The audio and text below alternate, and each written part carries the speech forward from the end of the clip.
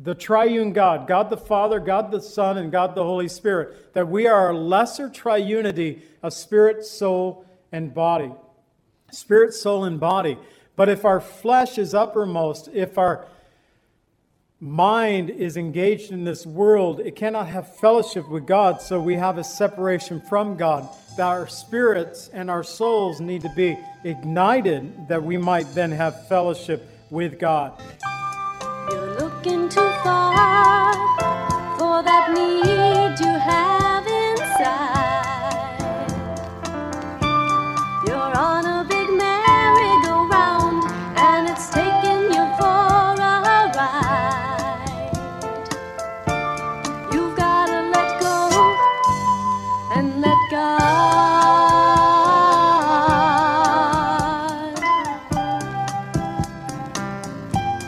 Welcome to the Cleansing Word. We invite you to stay with us as Pastor John Pennell of Calvary Chapel Lake Villa takes us through a verse-by-verse study from God's Word. Each Monday through Friday, we'll be airing messages to encourage you in your faith that you might grow in the knowledge of our Lord and Savior, Jesus Christ.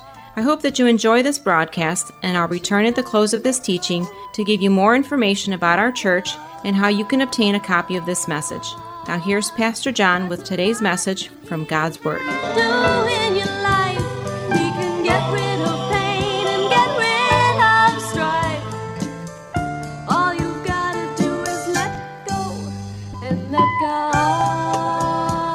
So today we're going to look at a message. I've already introduced this to you, but free indeed from John 8:36, and we're going to see the image of God, our first point. The second point, the freedom of our spirits. The third point, the freedom of our souls. The fourth point, the freedom of our bodies. As we have memorized already, I know you guys got it down. John 8:36, therefore if the Son makes you free, you shall be free indeed. And so, Father, we ask that you would bless the teaching of your word. Help us to hear you, Lord, your voice through your Spirit to our spirits this day. In the name of Jesus, amen. So the freedom of our spirits. 1 Thessalonians 5:23. So in the verse itself, in 1 Thessalonians 5:23, the verse says, may your whole spirit, soul, and body. I'm going to read in each point the point that we're looking at. So it'll read, may your whole spirit be preserved blameless. And then the next point, may your whole soul. The next point, may your whole body. So I'm going to break it up a little bit, but I'll read it each time. 1 Thessalonians 5:23. Now may the God of peace himself sanctify you completely, and may your whole spirit be preserved blameless at the coming of our Lord Jesus Christ. Spirit. He's going to sanctify us. Hagiadzo is the Greek word, and it means to dedicate, to separate, to set apart for God. Spirit is pneuma in the Greek, and it speaks about this spirit of life that resides in man. And the thing is, I really want to, and it's difficult, and I've studied it this week, and myself, and probably you as well, will walk away maybe asking, what is the difference between the soul and spirit? There is a difference. The Bible specifies a difference in several different places. We're going to read those verses. We kind of get confused on this issue, but there is a difference between our spirit and our soul. Why? Because the Bible told me so. Jesus loves me, this I know, right? Because the Bible tells me so. So there is a difference. We have a difficulty maybe of understanding the difference, but there's one thing we understand about the Spirit. It is the vehicle within our bodies that we're able to commune with God. Remember that I've already read to us concerning the Spirit in John 4:24.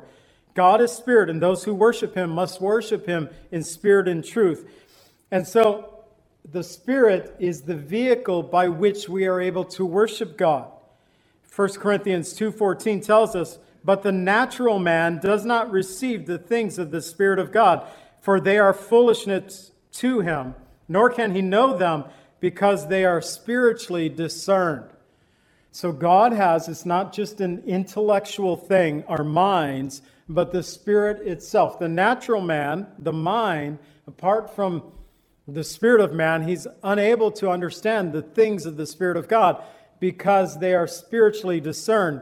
The Spirit of man must be engaged. Our spirits must be engaged to have a right relationship with God.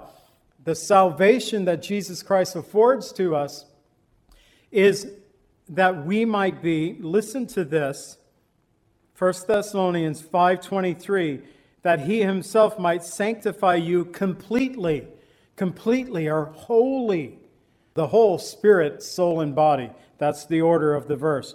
The whole spirit, soul, and body. So the triunity or lesser triunity that the Lord has created us in his image of spirit, soul, and body. Jesus Christ died that our spirits might be set free and that we might be able to commune with him, God the Father, God the Son, and God the Holy Spirit. 2 Corinthians 4, verses 3 and 4 tells us, "But if our gospel is veiled, it is veiled to those who are perishing, whose minds the God of this age has blinded, who do not believe, lest the light of the gospel of the glory of Christ, who is the image of God, should shine upon them."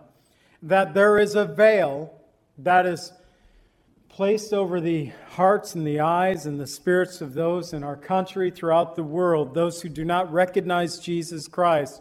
There is this veil that the God of this age, Satan, has placed upon the people.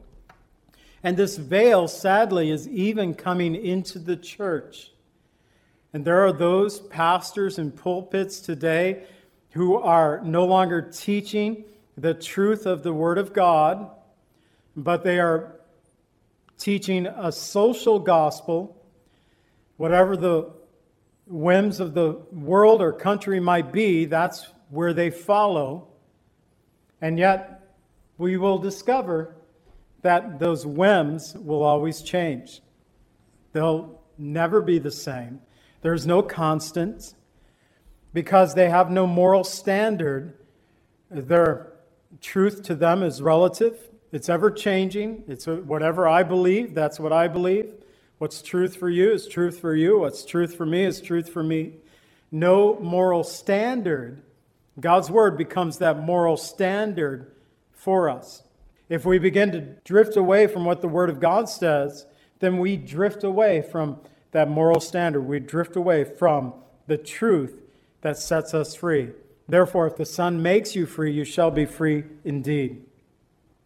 But the Lord came, he died, he ascended to heaven, and he gave the gift of the Holy Spirit to the church. He said, Jesus said in John 14:26, "But the Helper, the Holy Spirit, whom the Father will send in my name, he will teach you all things and bring to your remembrance all things that I said to you." So we might be thinking, Lord, how do we engage our spirit to have that fellowship with Christ? Well, we find that the Holy Spirit is working in our behalf. The Holy Spirit of God works in our behalf to engage, to awaken our spirits that we might come to faith in Jesus Christ. Jesus connects this truth about the Spirit's mysterious activity in salvation when saying in John 3:8, "The wind blows wherever it wishes, and you hear the sound of it, but you cannot tell from where it comes or where it goes. So is everyone who is born of the Spirit." The Holy Spirit is not simply a force. That word in the Greek for, actually in Hebrew and Greek, it can mean breath, it can mean wind, it can mean spirit. So the Hebrew and the Greek word, they all can have these same meaning of breath, wind, or spirit. Jesus breathed on them and said, "Receive you the Holy Spirit." It's not just a wind, not just a force. It is the Spirit of God who comes and works in our lives to draw us to the Lord. But also once we receive Jesus Christ, the Spirit of God enters into our lives and then fills us with the Holy Spirit of God himself. All three persons of the Godhead, God the Father, God the Son, God the Holy Spirit working in our behalf that we might be saved. D.L. Moody, a great evangelist of times past, D.L. Moody, when speaking about the importance of the Spirit's work in the life of the church, he had this to say: the greatest need of the church today is more of a presence and the power of the Spirit of God. D.L. Moody, over 100 years ago, looking at his church age, saying the greatest need of the church today is more of the presence and the power of the Spirit of God. What he said then is more so true now. The greatest need of the church today is more of the presence and the power of the Spirit of God. This is something that Peter acknowledged as well in Acts 2:33. He said, therefore, being exalted to the right hand of God, referring to Jesus Christ, and having received from the Father the promise of the Holy Spirit, Jesus poured out this which you see and hear. Jesus Christ, having received the promise of the Holy Spirit, poured out the Spirit upon the church today. In order for our spirits to truly be free, that comes through faith in Jesus Christ. As Paul wrote, may the God of peace himself sanctify you completely, and the sanctification and the work of God begins through faith in Jesus Christ, that our spirits would be set free. One of the church fathers, Augustine, said, he that is kind is free. He that is kind is free, though he is a slave. He that is evil is a slave, though he be a king.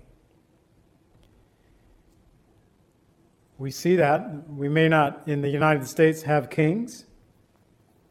We have those, I believe, who wish they were, or queens. But he that is kind is free, though he is a slave. That's something we can all be. We can be kind as we present Christ to others. So the freedom of our souls, again, 1 Thessalonians 5:23, now may the God of peace himself sanctify you completely, and may your whole soul be preserved blameless at the coming of our Lord Jesus Christ. The soul, if we were to translate the Greek word, we would say psyche. That's how we would say it. It's very hard. It's like a PSU sound in the Greek. It's very hard to say, especially for me. So we'll just go with the psyche. I can say that one. But it speaks about the essence, the soul speaks about the essence of life. The essence of life, the soul, the seat of our feelings.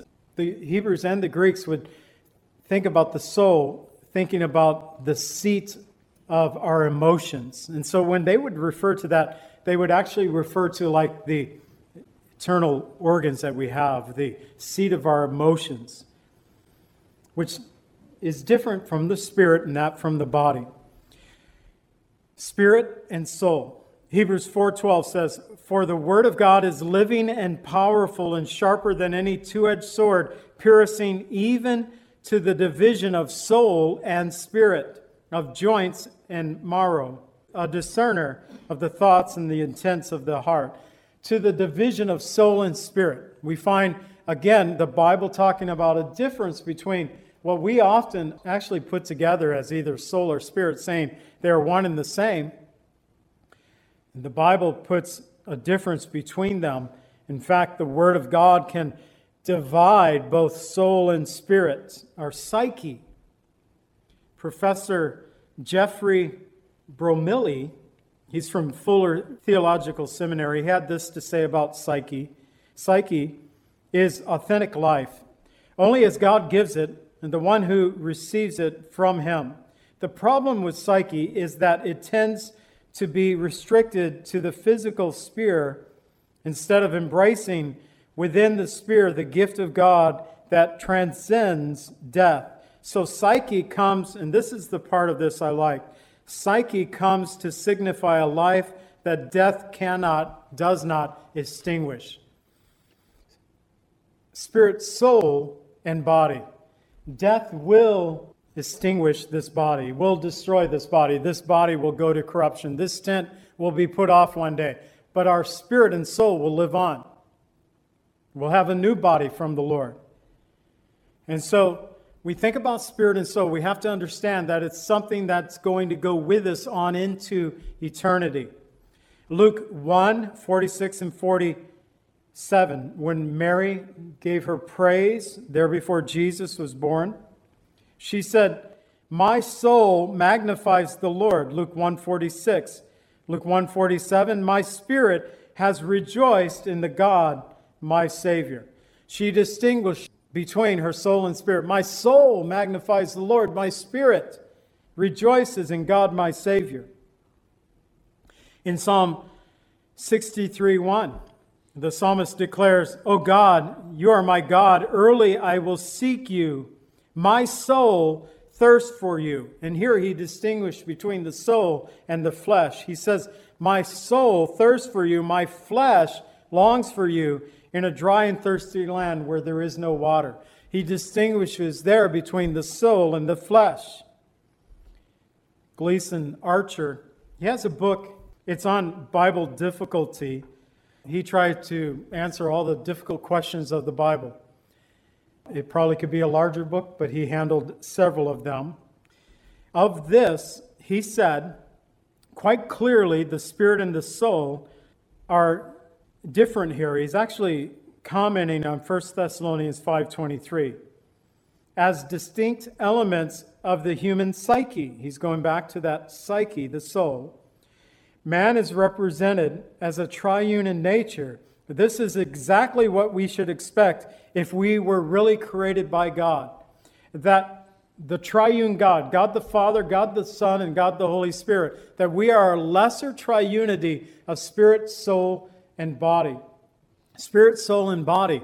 But if our flesh is uppermost, if our mind is engaged in this world, it cannot have fellowship with God, so we have a separation from God. That our spirits and our souls need to be ignited that we might then have fellowship with God. The psalmist David, Psalm 16:9 and 10, verse 10, the most quoted Old Testament passage in the New Testament, Psalm 16:10. But verses 9 and 10 says, "Therefore my heart is glad, my glory rejoices, my flesh will also rest in hope. For you will not leave my soul in Sheol, nor will you allow your Holy One to see corruption." Why is his heart glad? Why does he glory and rejoice that his flesh will rest in hope? Because his soul will not be left in Sheol, or the Hebrew word for hell, in Sheol, because you will not allow your Holy One to see corruption. Because Jesus Christ, and that's the point that is a reference in the New Testament so many times, that Jesus Christ, as the Holy One of God, did not see corruption. His body was not left in hell. David breaks out in praise here and closes this song because David realized that his hope rested in God, that spirit, soul, and body would be saved.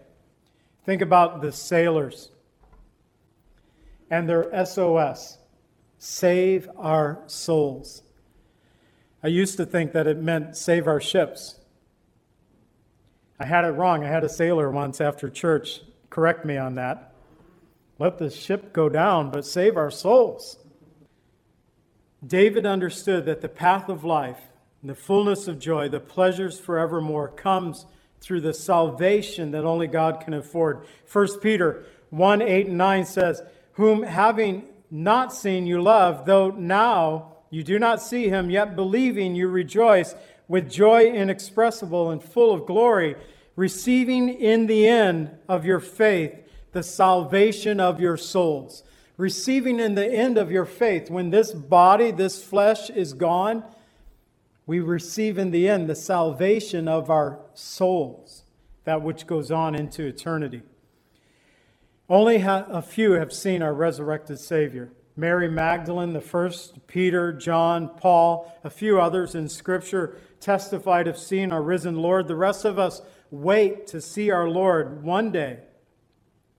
And when we see the Lord, we will have a completion of our faith, the salvation of our souls. Charles Spurgeon said, "Free will carried many a soul into hell, but never a soul into heaven." We have free will right now, but our free will will not get us into heaven apart from the grace of Jesus Christ and the salvation that comes through Jesus Christ. Finally, we find the necessity of the freedom of our bodies. Remember 1 Thessalonians 5:23. Now, if the God of peace himself sanctify you completely, your whole body be preserved blameless at the coming of our Lord Jesus Christ. Our body, soma in the Greek. Soma in the Greek. That's an easy one. What it says in the Greek, it is in the English. You don't have to try to figure out how to say it. Soma, it speaks about, when you come to the Greek word, it could talk about plant life, tree life, grass that grows, but also specifically of our bodies, the living being. And we find the soma is the instrument of our spirit and our souls. The soma becomes that instrument. Our body is that instrument of our spirit and soul through which we can worship God. So it's the means today by which we worship God. It is that which we can identify with one another, our soma, our bodies. We worship God. We can express it through our bodies. While we worship God in the Spirit, while our soul longs for the living God, it's through our physical bodies that we're able to express that worship of Jesus Christ in tangible ways. John 3:5-6, we go back to Nicodemus again. Jesus said to him, "Most assuredly I say to you, unless one is born of water and the Spirit, he cannot enter the kingdom of God. That which is born of the flesh is flesh. That which is born of the Spirit is spirit." Jesus said to Nicodemus, unless you are born again, you must be born again. Unless you're born again, you cannot see the kingdom of God. Nicodemus asked God, how can a man be born again? Can a man who is old be put back into the womb of his mother? Nicodemus was thinking fleshly. It's like, wait, this doesn't work. He had a mental picture that was just wrong. And Jesus said, no. That which is born of water, talking about the physical birth, that which is born of water, born of the flesh, is flesh. That which is born of the Spirit is spirit. Just as we have been born physically, being born of water, we also must be born spiritually, born of the Spirit. Both were beyond our own doing. There was a man, I believe it was last year or 2 years ago, that wanted to sue his parents for being born. He was like 38 years old, and he thought, man, I didn't ask to come into this world, so Mom, Dad, you need to take care of me forever. He was a baby that never grew up. We hate to see our babies grow up, but you don't want your babies to say babies and never grow up. He sued his parents. It was in Europe. What happens in Europe probably won't stay in Europe. He said, I didn't ask to be born, so Mom, Dad, you need to take care of me. He's just a fat little baby. He wants his bottle, and he doesn't mean maybe. A line from an Amy Grant song from a long time ago. That which is born of flesh is flesh. We didn't ask to be born into this world, but we were brought into this world.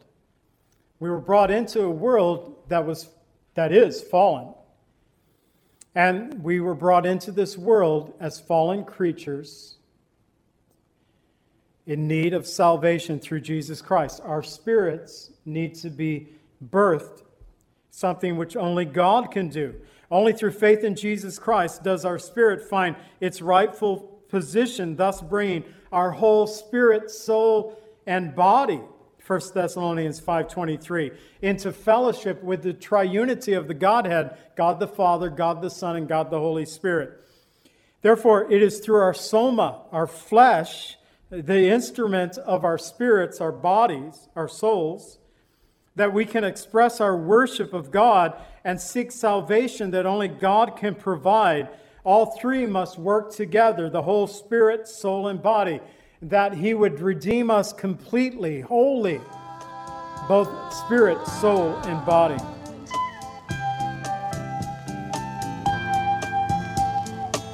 Calvary Chapel is a fellowship of believers in the Lordship of Jesus Christ. Our greatest desire is to know Christ and to be conformed into His image by the power of His Holy Spirit. If you would like more information about Calvary Chapel, or if you would like a copy of today's message, please contact us at 847-265-0646. That's 847-265-0646. Thank you so much for joining us today, and may the Lord richly bless you as you worship Him today. And let God